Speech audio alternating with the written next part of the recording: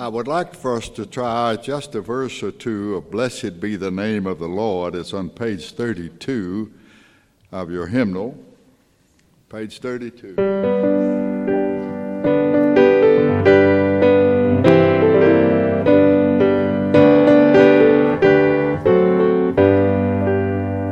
All praise to Him who reigns above in majesty supreme, who gave His Son for man to die, that He might man redeem.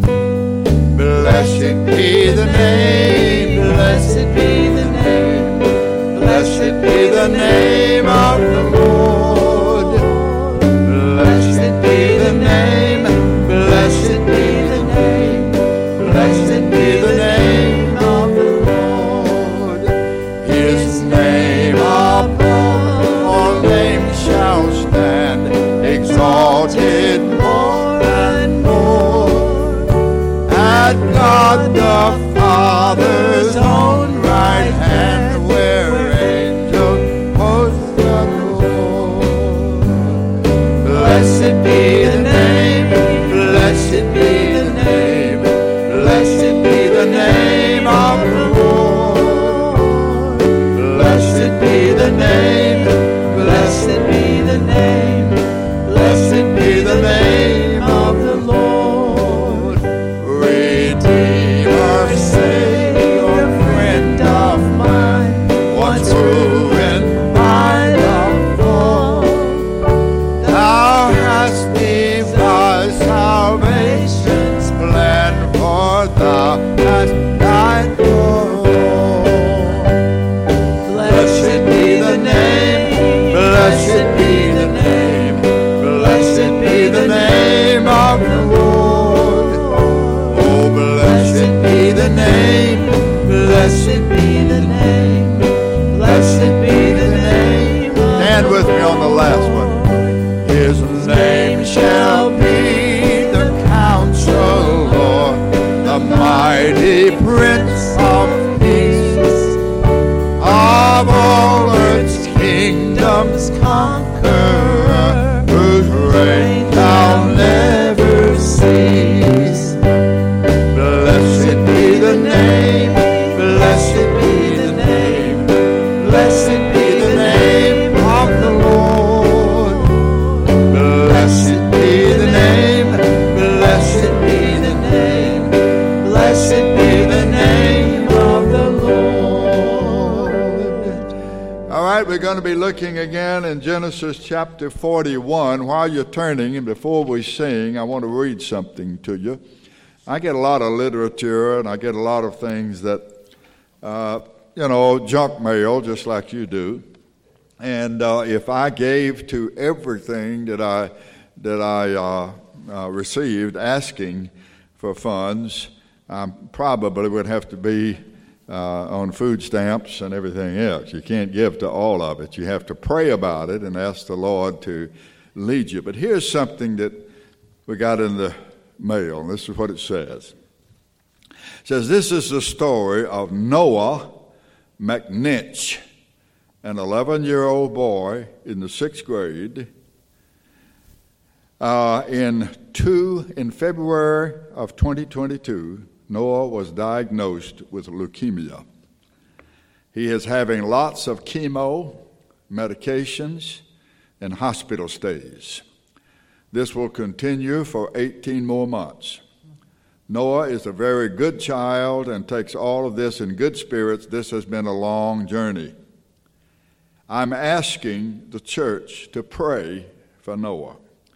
And if God puts it on your heart, to send him cards for Christmas and his birthday. Noah loves mail time. I am Noah's granny, and I will thank you, and God bless you. Merry Christmas, Davis McNoah. Now, we have a card circulating this morning for Ruth Toomey. That is Rebecca Smith's mother, who recently had surgery. We'd like for you to sign that card, put something on it. I guess it's out there on the table, okay? Thank you, Betty, for doing that. And I would like for somebody maybe to start a card, if we can't do it this week, next week, for Noah. And let's send him a card from Grace Church and tell him that we're thinking about him and praying for him. Perhaps as well, our friend Mike Jenkins, who's in North Carolina. You'd be surprised how a card like that from a church, just with remarks that they can read over and over again, lifts them up and strengthens them.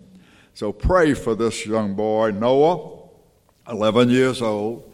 Pray for Mike Jenkins, whom I have mentioned earlier, and pray for Ruth Toomey and her recovery from surgery. All right, let's ask the Lord's blessings now on our study. We'll be again in Genesis chapter 41 today. We're going to ask the Lord to help us as we look into His Word.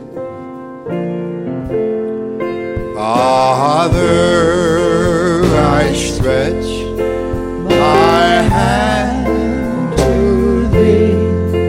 No other help I know. If I withdraw myself from Thee, whither shall I go? Whither shall I go? Genesis chapter 41 in your Bibles. We are going to be moving along at a pretty rapid pace from last week on. I want to speak to you one more time today on the Pharaoh's dreams and the butler's testimony. The Pharaoh's dreams and the butler's testimony. Here's what it says in Genesis chapter 41. It says, at the end, verse 1, of 2 full years, Pharaoh dreamed, and he stood by the river, and there came up out of the river 7 well-favored cows, fat-fleshed, and they fed in a meadow. And behold, 7 other cows came up after them out of the river, ill-favored and lean-fleshed. And they stood by the other cows upon the brink of the river. And the ill-favored and lean-fleshed cows did eat up the 7 well-favored and fat cows. So Pharaoh awoke. He went back to sleep, and he dreamed a second time. Behold, there were 7 ears of corn that came up upon one stalk, rank, which is an old word that means fat, and good. And behold, 7 thin ears, and blasted with the east wind, sprung up after them. And the 7 thin ears devoured the 7 rank and full ears. Pharaoh awoke, and it was a dream. In the morning, he was troubled, and he sent and called for all the magicians of Egypt and all the wise men thereof. And Pharaoh told them his dream, but there was none that could interpret them unto Pharaoh. Then spoke up the chief butler unto Pharaoh, saying, I do remember my faults this day. Pharaoh was angry with his servants, and he put me in ward, in prison, in the dungeon, in the captain of the guard's house, both me and the chief baker. We dreamed a dream, and one night, I and he, we dreamed each man according to the interpretation of his dream. And there was there with us a young man, a Hebrew, servant to the guard, captain of the guard, and we told him, and he interpreted to us our dreams. To each man according to his dream he did interpret. And it came to pass, just as he interpreted to us, so it was. Me, the Pharaoh restored unto office, and him, the baker, he hanged. Then Pharaoh sent and called Joseph, and they brought him hastily out of the dungeon, and he shaved himself, changed his clothing, and came in unto Pharaoh. May the Lord add his blessings to the reading of his word, and let God's people say, praise the Lord. And you may be seated. Thank you. Pharaoh, as we have seen, has had a dream that has troubled him. In fact, he had two troubling dreams in one night. The first dream concerned cows, 14 of them to be exact. When's the last time you had a nightmare about cows? You had any cow nightmares lately? Most of the time you dream about something, maybe a reptile, a serpent, or a snake, or something that's otherworldly, but you don't really have nightmares about cows or corn. Any of you dreamed that a stalk of corn is after you? See me after the service, we'll get you a good psychiatrist. Well, he had two dreams, and the first one was about cows, 14 of them.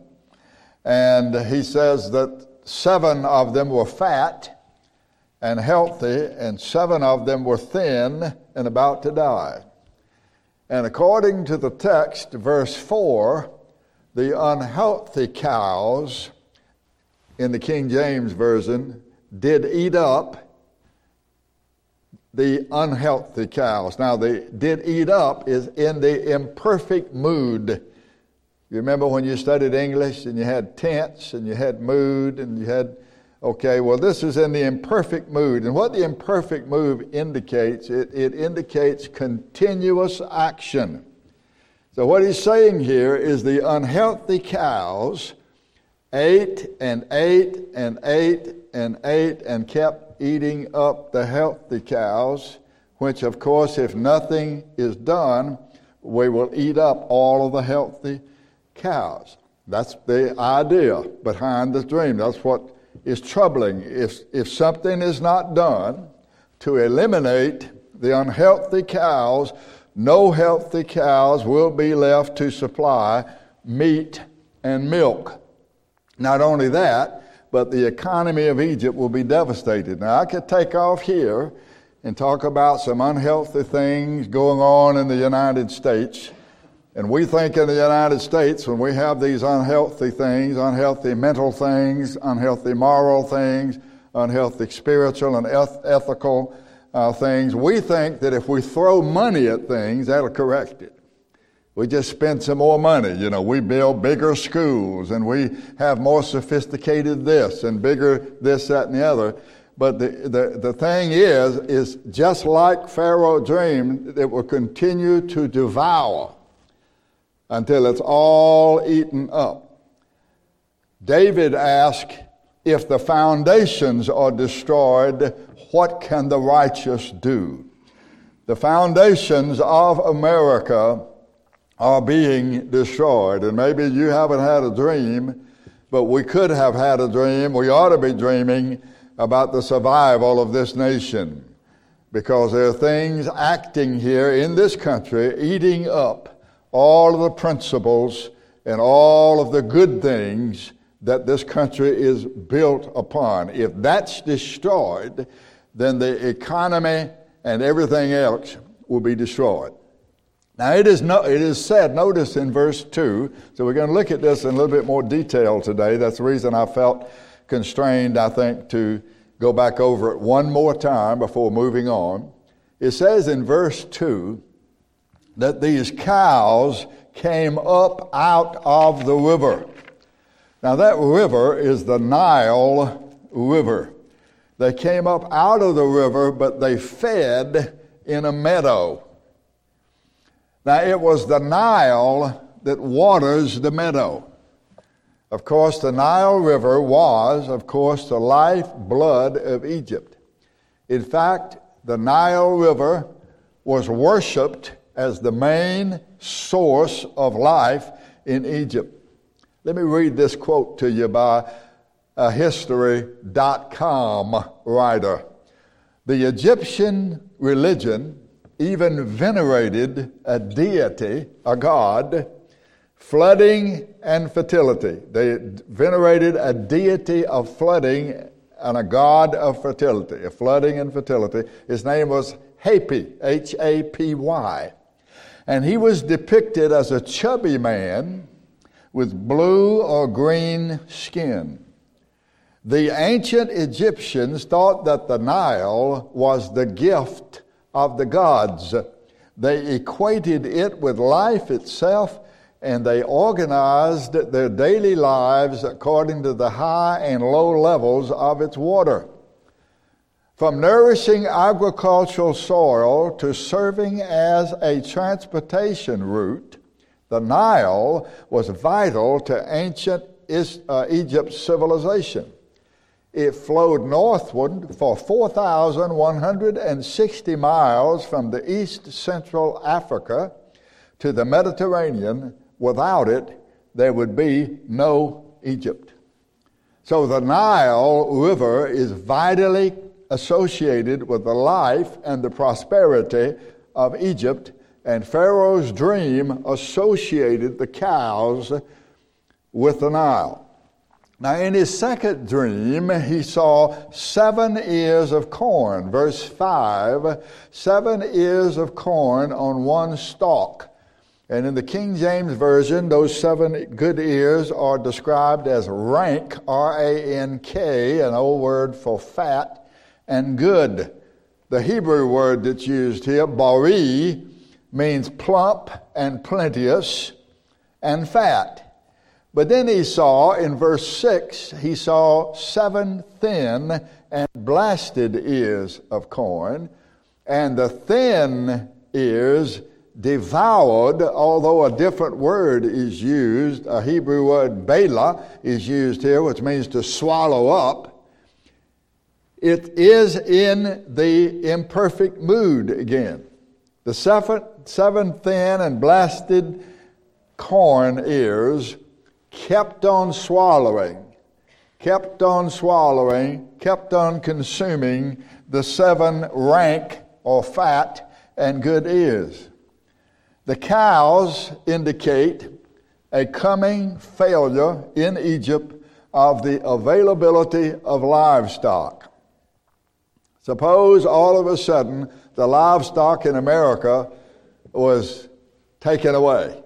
You couldn't buy any steaks, you couldn't buy any pork chops, you couldn't buy any chicken, you couldn't get any turkey. You'd all have to go vegan, whether you liked it or not. But then there's coming another one that's going to wipe out the vegetables and the corn.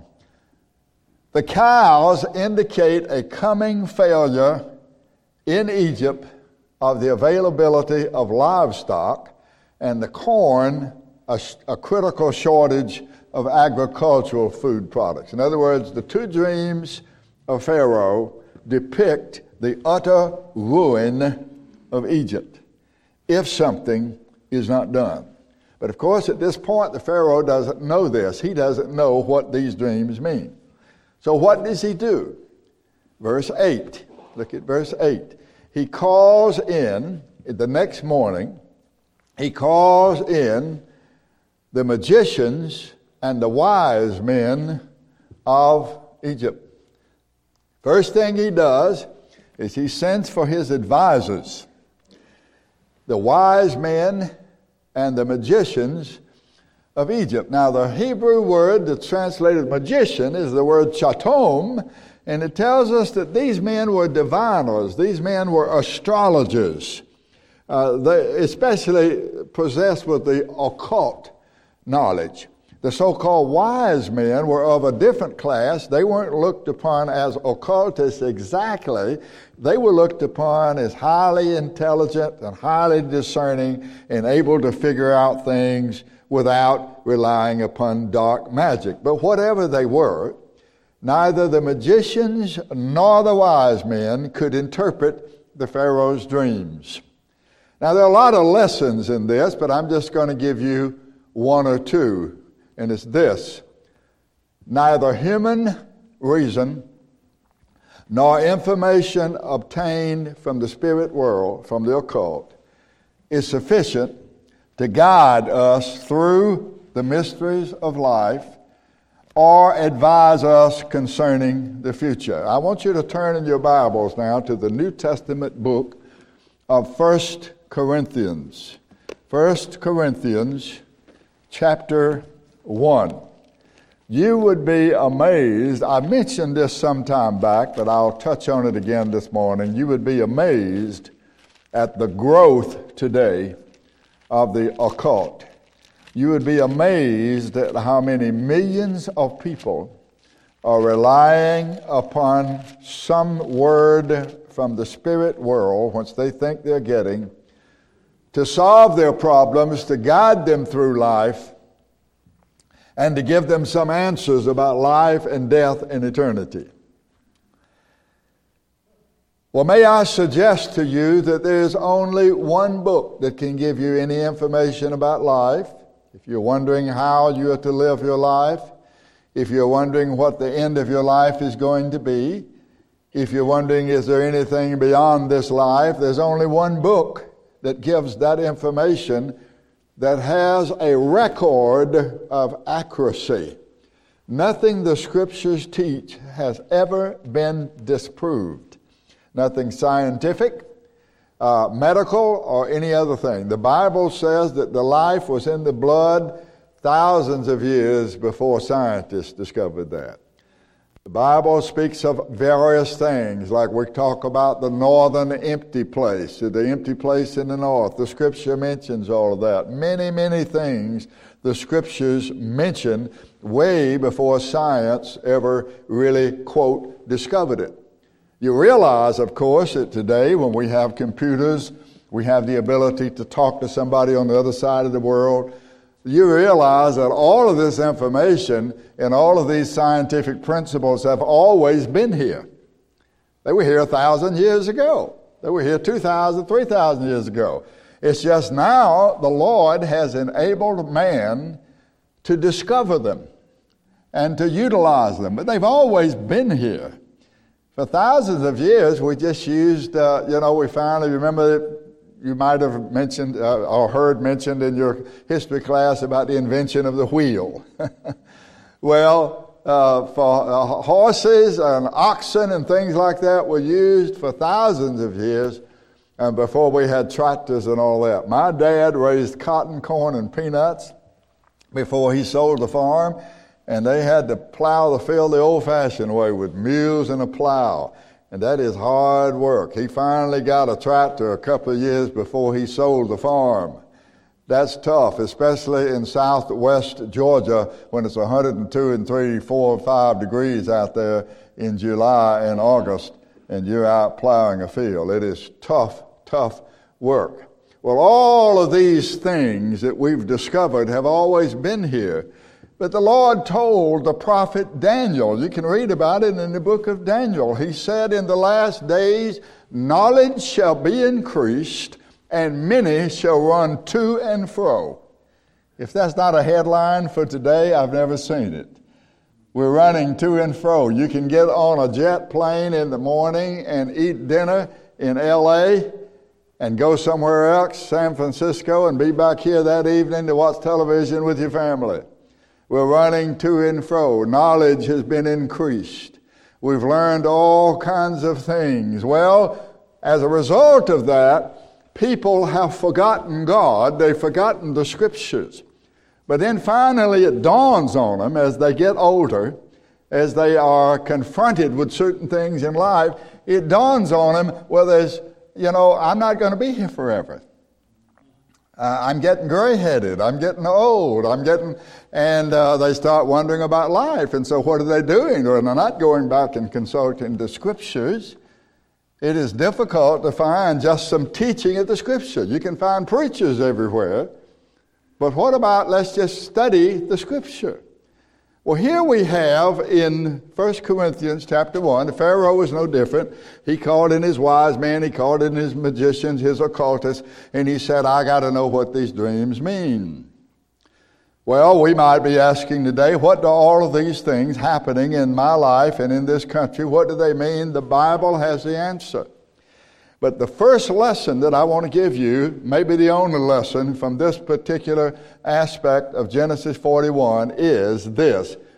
You will not be able to get any answers about how life operates or what is beyond life from men from the intelligence of men, from the stars, from astrologists, from the occult, from the spirit world. You won't be able to get any information.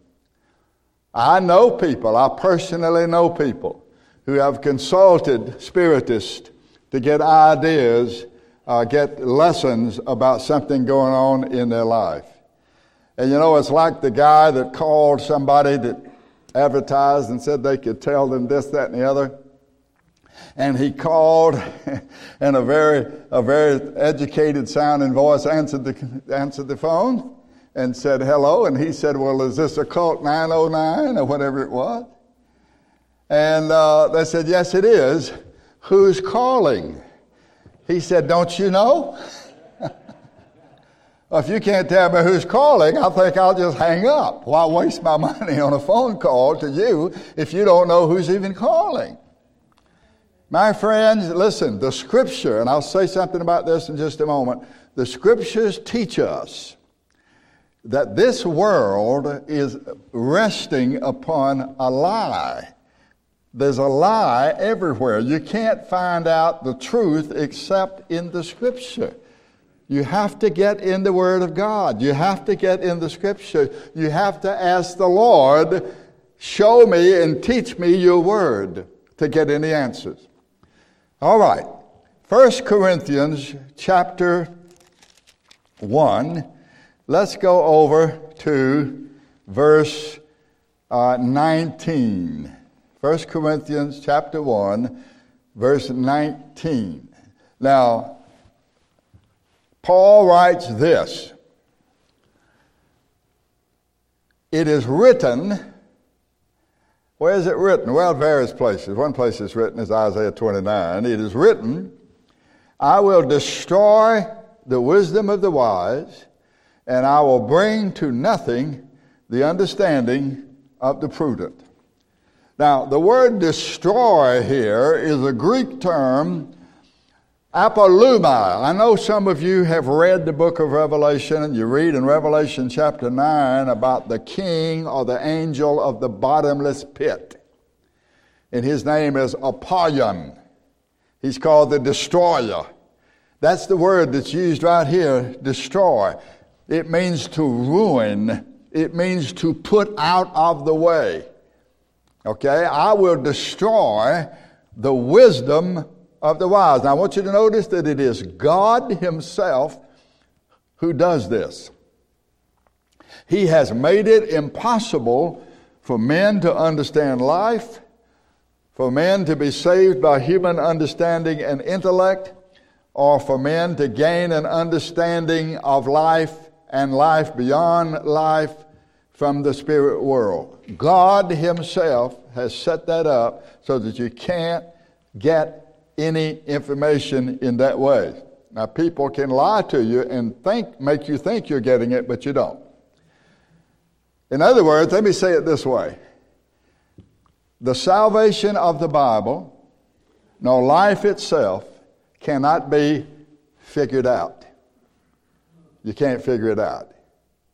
If you really start thinking and you really start exploring and you really start asking, you really start reading, you're going to run into a blank wall. You're going to run into a block wall. Life and salvation cannot be figured out. God has to show us what it's all about and how to get through it successfully. Didn't the Lord Jesus tell us, man shall not live by bread alone, but by every word that proceeds out of the mouth of God? If you want to know something about life, if you want to know something about death, if you want to know something about life beyond this life, you have to get in the Word of God. Real life, real spiritual life, life worth living can only come from the Word of God. You have to take in the Word of God, and you have to give out the Word of God to know anything about life and the salvation of Scripture. Real understanding only comes from divine revelation. Jesus said to Peter and the other disciples, when he asked them, who do men say that I am? Well, some say you're one of the Old Testament prophets reincarnated. Some of them say you're John the Baptist. Some of them say this and that. Who do you say that I am? Well, we think you're the Messiah. We think you're the Son of God. And this is what Jesus said. It's found in Matthew chapter 16. He said, flesh and blood did not reveal this unto you. Reveal is revelation. Flesh and blood did not reveal this unto you, but my Father in heaven. Only the Father can teach us. All right, let's go on in verse 19. I will destroy the wisdom of the wise. Now this word wisdom is the word S-O-P-H-I-A, Sophia, and the word wise is sophos. Sophia, sophos, wisdom and wise. This is the root word for many English words. For example, sophistication. Sophistication. A sophisticated person is a person who's wise in the ways of the world. All right, when you get in high school, you're first a what? A fresh man. You're a freshman. That's the 9th grade, right? What are you in the 10th grade? You are a sophomore, which translated means Sophia, wise, more from moron. You are a wise fool. When you're a 10th grader, you're a wise fool. That's where the word sophomore comes from. You're a year ahead of the freshman, and you are a year behind the older, which is where we get our word senior from. So this word, Sophia or Sophia, sophos, wisdom and wise, those are the words used here in this verse 19. I will bring to nothing the wisdom of the wise, and I will bring to nothing, I will destroy the wisdom of the wise, and I'll bring to nothing the understanding of the prudent, of those men who believe that they have understanding, but who really are fools. Now look at verse 20. Where is the wise? Where is the scribe? Where is the disputer of this world? Hath not God made foolish the wisdom of this world? Where is the sophos, S-O-P-H-O-S? Where is the sophisticated wise man, the philosopher, the educated one? Where is the grammatus? That's the word translated scribe, the man who's schooled in the difficulties of the law, the religious teacher, the religious scholar. Where is he? Where is the sudzetetes, that is the disputer, the sophisticated and learned debater? Where is the wise? Where is the scribe? Where is the disputer? He says, has not God made the foolishness, the wisdom, made foolish the wisdom of this world? And that word that is translated foolish in the King James Version, you may have some other word there. It is the word from which we get our word moron. It is moraino, foolishness. Did you know that Jesus called some people, morons? Did you know that? In Matthew chapter 7 and verse 26, listen to this. Everyone that hears these sayings of mine and does not do them shall be likened unto a moron man, a foolish man, which built his house upon the sand. Only a fool would build his house on sand. But Jesus said, everyone who will not hear and obey what he has said and what he has taught, they're doing just that. The house there is your soul. It is your life. You're building on sand if you're not building on the teaching and the person of the Lord Jesus Christ. Everyone that hears these sayings of mine and does them not shall be like a foolish man, a moron, that built his house on sand. What are we building on? Are we building it on Christ and the Word of God? Are we building on church membership? Are we building it on a good family? Are we building it on morality? What are we building on? We must be building on Christ. Watch it now. Verse 25. Verse 25. Because the foolishness of God is wiser than men, and the weakness of God is stronger than men. The nonsense of God is wiser than the most advanced human reason. And God's weakness, God at his weakest point, is infinitely stronger than human strength at its strongest point. Now, what he's telling us here is that the message of the cross, as well as life itself, if you really look into life, is absolutely nonsense to those who are being destroyed. Lynn and I were talking yesterday, and we were talking about the stories of the Bible. The human race began with two people, Adam and Eve. You say, well, that's a story. Yeah, that's a story, but that's the only story you got. That's all you got. And you know, that's why the Scripture says that the only way you'll be able to understand, the only way you'll be able to have a foundation to stand on, the only way you'll be able to have a hope in life and a hope in death is through faith. And faith is simply believing God. It's believing God. That's what faith is. Believing God, believing the Lord Jesus Christ, believing His Word, and standing on that. We read tales of people who died, and they died praising the Lord, and they died singing hymns to God when they were being burned at the stake. You ought to get a book called Foxe, F-O-X-E, Foxe's Book of Martyrs. You get that and read it today. You won't be able to sleep tonight. Of all the thousands of souls that have died simply for being Christians, do you know that Christians are being persecuted this very hour as I speak in other parts of the world? In other parts of the world where Islam rules and reigns, they're persecuting Christians. They're putting Christians to death. That's happening now in other parts of the world. How could those people do that? You say, I don't think I could do that. But you see, you're not dying. You need dying grace when you're dying. What you need now is living grace. You let the Lord take care of the dying part. He'll give you the grace when you come to that hour. He says here that the nonsense of God is wiser than the most advanced human reason, and God's weakness is stronger than human strength that is strongest. So what he's telling us here is that the message of the cross is nonsense to those who are being destroyed, but it is God's wonderful power and wisdom to us who are being saved. Look at verse 26.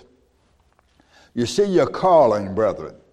You've been called by the Spirit, by the gospel, to believe on the Lord Jesus Christ. You see your calling. Not many wise men. There are not many folks that are intellectually wise after the flesh. Not many mighty. Not many noble, as kings and queens, are called.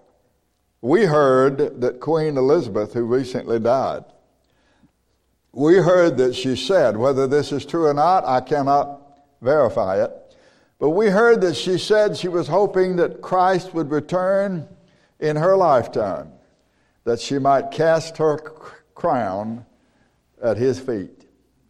Well, I hope that's true. I hope that's true. That Queen Elizabeth was a believer. So he says here in verse 27, God has chosen the foolish things of the world to confound the wise, and God has chosen the weak things of the world to confound the things which are mighty, and base things of the world, and things which are despised by the world, God has chosen, and things which are nothing to bring to nothing things that are. What a statement. What a statement. The message of the cross is designed to destroy the wisdom of men. It is designed to throw a person into a situation where there's no way to look but up. Nowhere to look but up. You know, when God made that boat, told Noah how to make that boat, it only had one window, and it was up there. You had to look up. You had to look toward heaven while they were in that boat for a year or so during the flood. Now, why does the Lord do things this way? It's very easy. It's answered right here in the last phrase of verse 29. That no flesh should glory in his presence.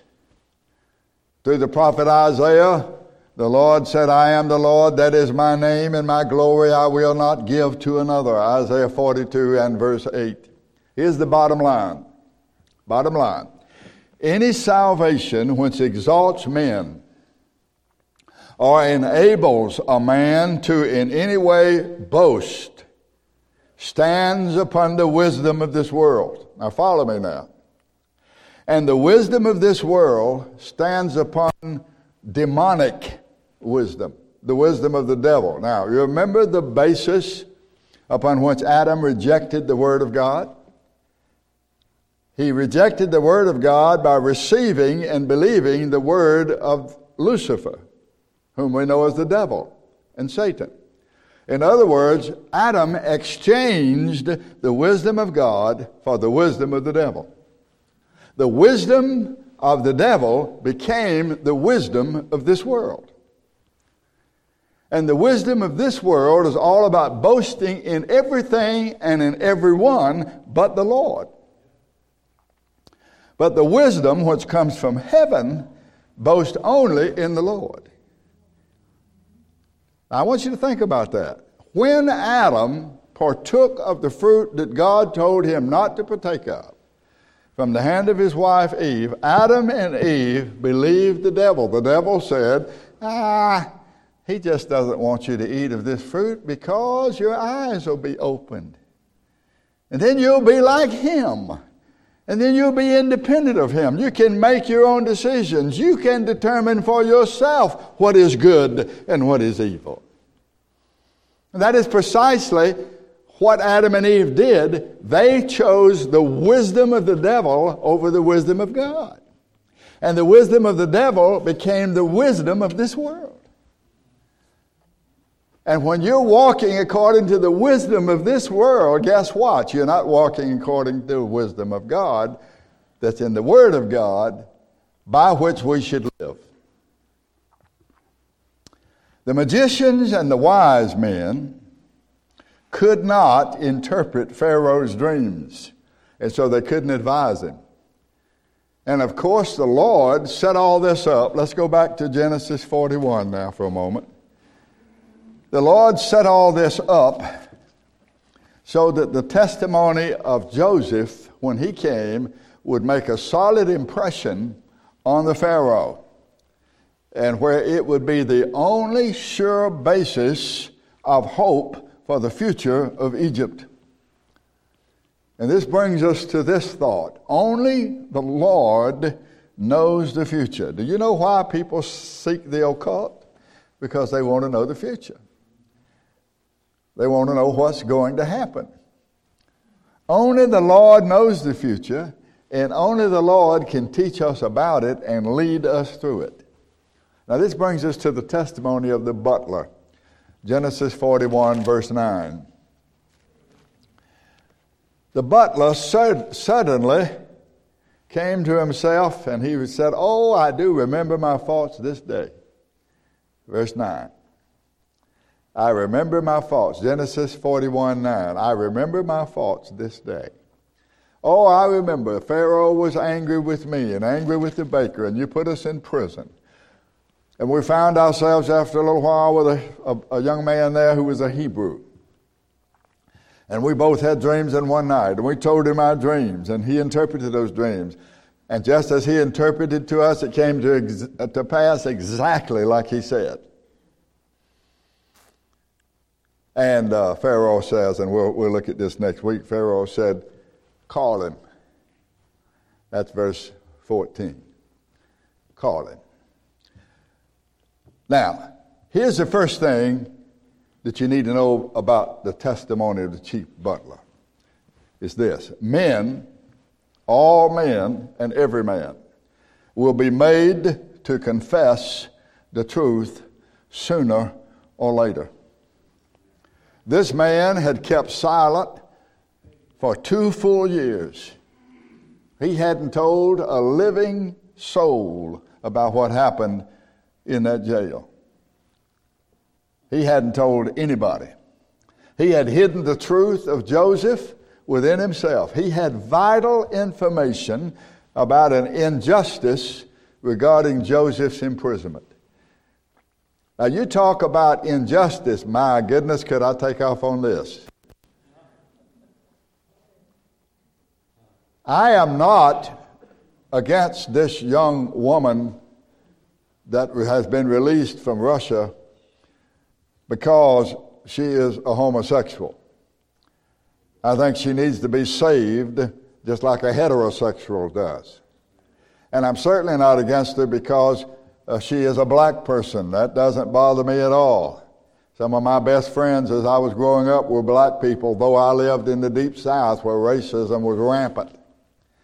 But you got people over there in Russia, you got a man that they brought up that's been in prison for 4 years, and he's a military man. He fought for the United States, and this young lady that is now back in the United States wouldn't even stand at the Pledge of Allegiance to the flag.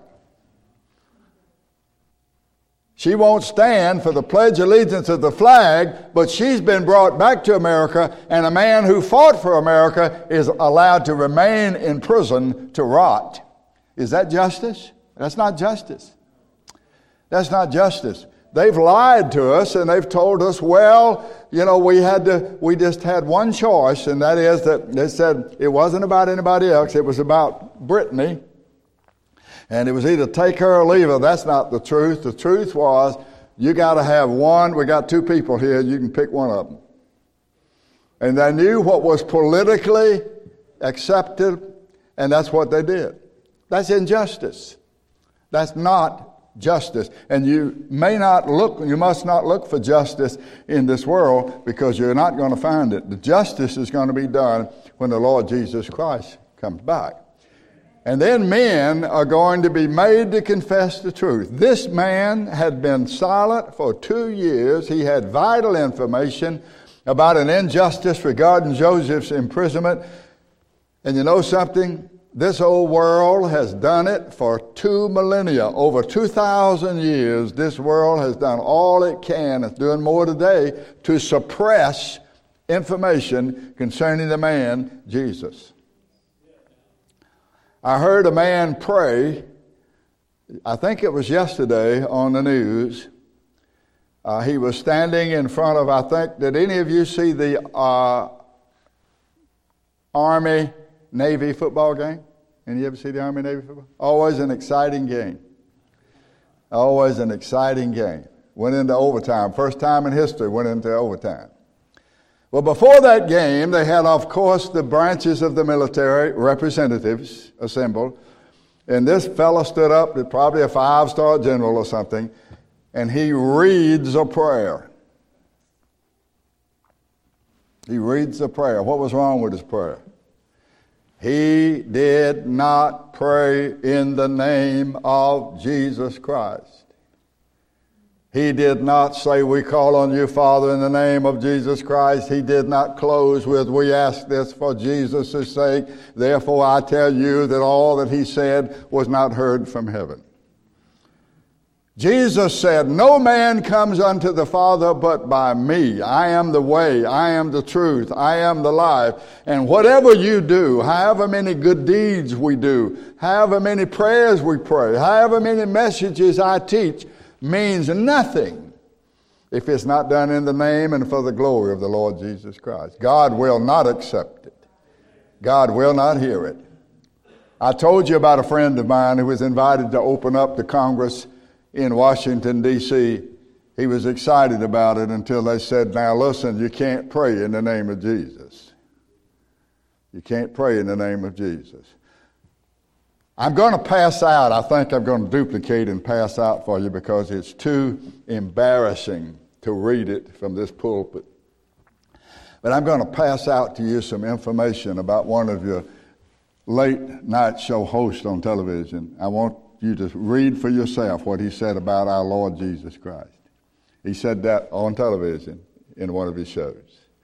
I'm going to pass that out. I'm going to get that duplicated this week, God willing. I'm going to pass it out. And I hope you'll write to the president of CBS and tell them this is appalling. If they said something about Muhammad, their studio would be burned down. If they said something about Muhammad, they would be fearful for their lives. But they're going to malign the Savior of Christians because they know we're not going to do anything about it. We're just going to say, well, brother, I'll pray for you. That's exactly right. The magicians and the wise men couldn't interpret Pharaoh's dreams, so they couldn't advise him. And I say again, the Lord set all this up so that Joseph would make a solid impression on the Pharaoh. Okay? And for 2,000 years, this world has tried to suppress the gospel, and they're really doing it today. You can do anything you want to do, you can say anything you want to say, but you can't say anything about Jesus Christ. But I'll tell you this, the time is coming when the world and everyone in it will be made to confess him. Let me read you 3 passages of Scripture that prove this. First, Isaiah 45, verse 23 and 24, I have sworn by myself, the world has gone out of my mouth in righteousness, it shall not return, that unto me every knee shall bow and every tongue shall swear, and all that are incensed against me will be ashamed. Romans 14, verse 11, it is written, as I live, saith the Lord, every knee shall bow to me and every tongue shall confess to God.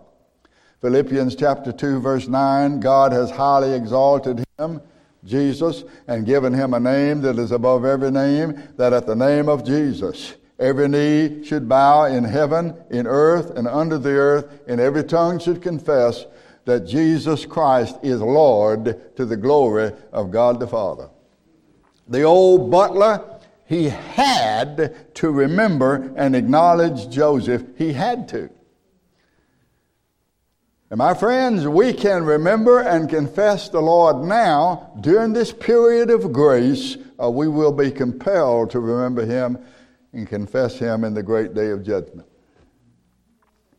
Men now can confess him and have their sins forgiven, but in that day, when he comes in great glory, men will be compelled, they will have to bow to him and confess him as Lord before God throws him into the pit prepared for the devil and his angels. I suppose the butler would never have told anyone, were it not for the unique set of mitigating circumstances that befell him. He thought nobody knew about it. He never thought that the God of Joseph knew about it. In truth, he was forced to confess, so he couldn't possibly let such an opportunity pass by to make points with the Pharaoh. See, Joseph was the butler's ticket to impressing the Pharaoh. Now, young people, you put yourself in Joseph's place, and you better learn now that there's only one person that will stick with you, and that is the Lord Jesus Christ. There's only one person who will never forget you. That's the Lord Jesus Christ. Just like this man forget Joseph, your friends will forget you. He's the only one you can really trust. When you're in trouble, you can call on him, and he'll hear you. As David says in Psalm 91, because he has set his love upon me, therefore I will deliver him. He shall call upon me, and I will answer him. I will be with him in trouble. I will deliver him and honor him. With long life will I satisfy him and show him my salvation. Yes, the butler told the Pharaoh about Joseph, but his motive was not really to help Joseph, but to help himself. All right, I'm going to close out with this. If you have your Bibles open, I want you to look in chapter 40 for just a moment. Genesis chapter 40. How did Joseph interpret the dreams of the baker and the butler? In chapter 40, verses 6, 7, and 8, you can read what Joseph said. Verses 6, 7, and 8. Joseph said to them in verse 8, "Do not interpretations belong to God?" He gave God the glory. He said the only one that can interpret your dreams is God. I don't have any kind of special ability to know what your dreams mean, but I'm going to ask the Lord, the God that I serve, and He will give us an answer.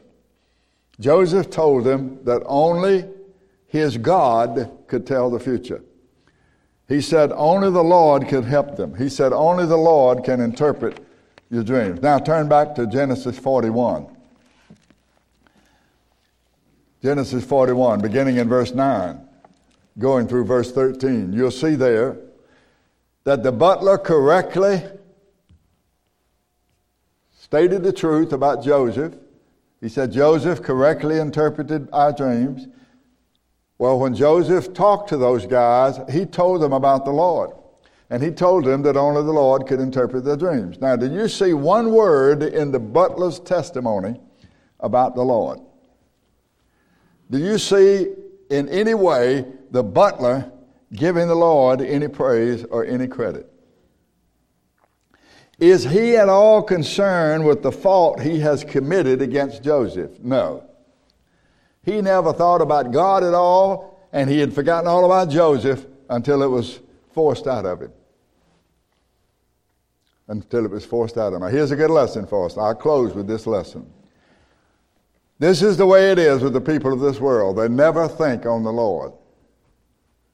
They never call on Him. They're never thankful for His goodness. Every day when the sun comes up, you wake up and you have your right mind and you know your name. That's the blessing of the Lord. You got a roof over your head. You got a bed that you sleep on. You have water. You go and turn a knob and water comes out. You have kitchens. You have bedrooms. You have bathrooms. You have all of these wonderful things are gifts from the goodness and grace of the Lord. But when they stand before the King of Kings, all of these people that have forgotten the Lord, their exact confession is going to be the confession of this butler right here. Oh, I do remember my faults this day. Verse 9. But when the Lord comes, when the King of Kings comes, King of Kings, and people say, I remember my faults, it'll be too late then. It'll be too late. The day of judgment will have come, and the Lord of glory will divide the wise from the foolish, and the sheep from the goats, and the wheat from the tares. And He will bring judgment upon all of those who wouldn't ever confess Him. They'll confess Him then, but they'll be made to confess Him. The Lord will respond to them when they say, I do remember my faults. He'll respond, but I don't remember you. We never talked. You never said one word to me during your entire life. You never said any, except when it was convenient. But you thought you could use me. Depart from me, you worker of iniquity. Once the Pharaoh called Joseph. Now listen, once the Pharaoh called Joseph, you never hear of the butler again. Never hear of him again. Not a word about him. He's gone. He's insignificant. I don't know what happened to him. But the guy that told him his dream ended up being his governor, the prime minister of Egypt. This young man, Joseph, became the prime minister of Egypt at the age of 30. 30 years old. Oh, my friends, we got a greater ruler than Pharaoh. We've got someone to confess our Lord Jesus Christ. I beg you to confess him now. I beg you to call on the Lord now. I beg you to say, Lord, I don't know you, but I want to know you. I'm going to read your word. I'm going to study your word. I want to know you because I know to know you is life eternal. This is life eternal, that they know thee, the only true God, and Jesus Christ, whom thou hast sent. May the Lord add his blessings to the teaching of his word. Let's stand together.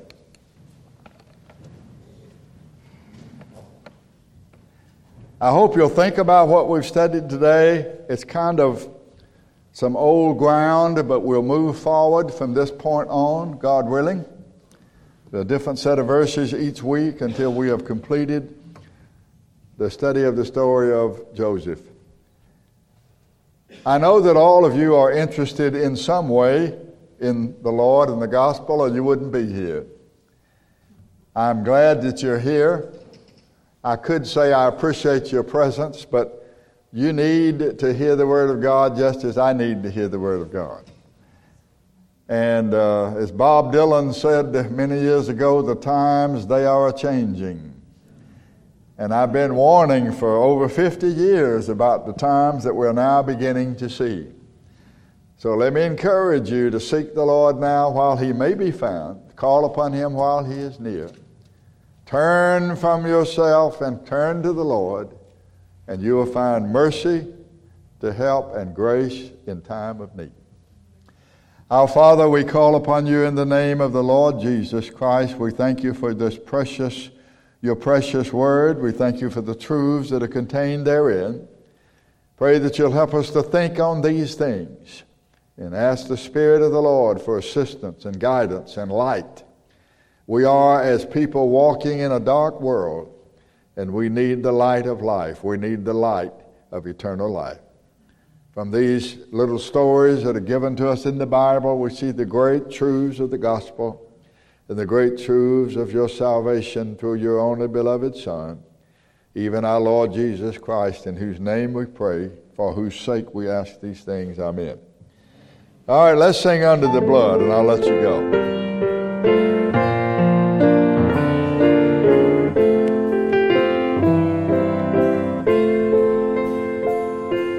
Under the blood of Jesus, safe in the shepherd's fold. Under the blood of Jesus, safe while the ages roll. Safe though the world may cry,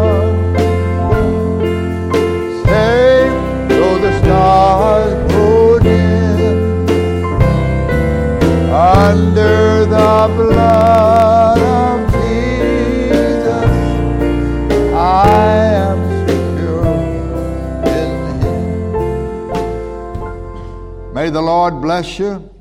May the Lord lead you. May the Lord guide you. And may the Lord save you. In the name of Jesus Christ, I pray for his sake. Amen.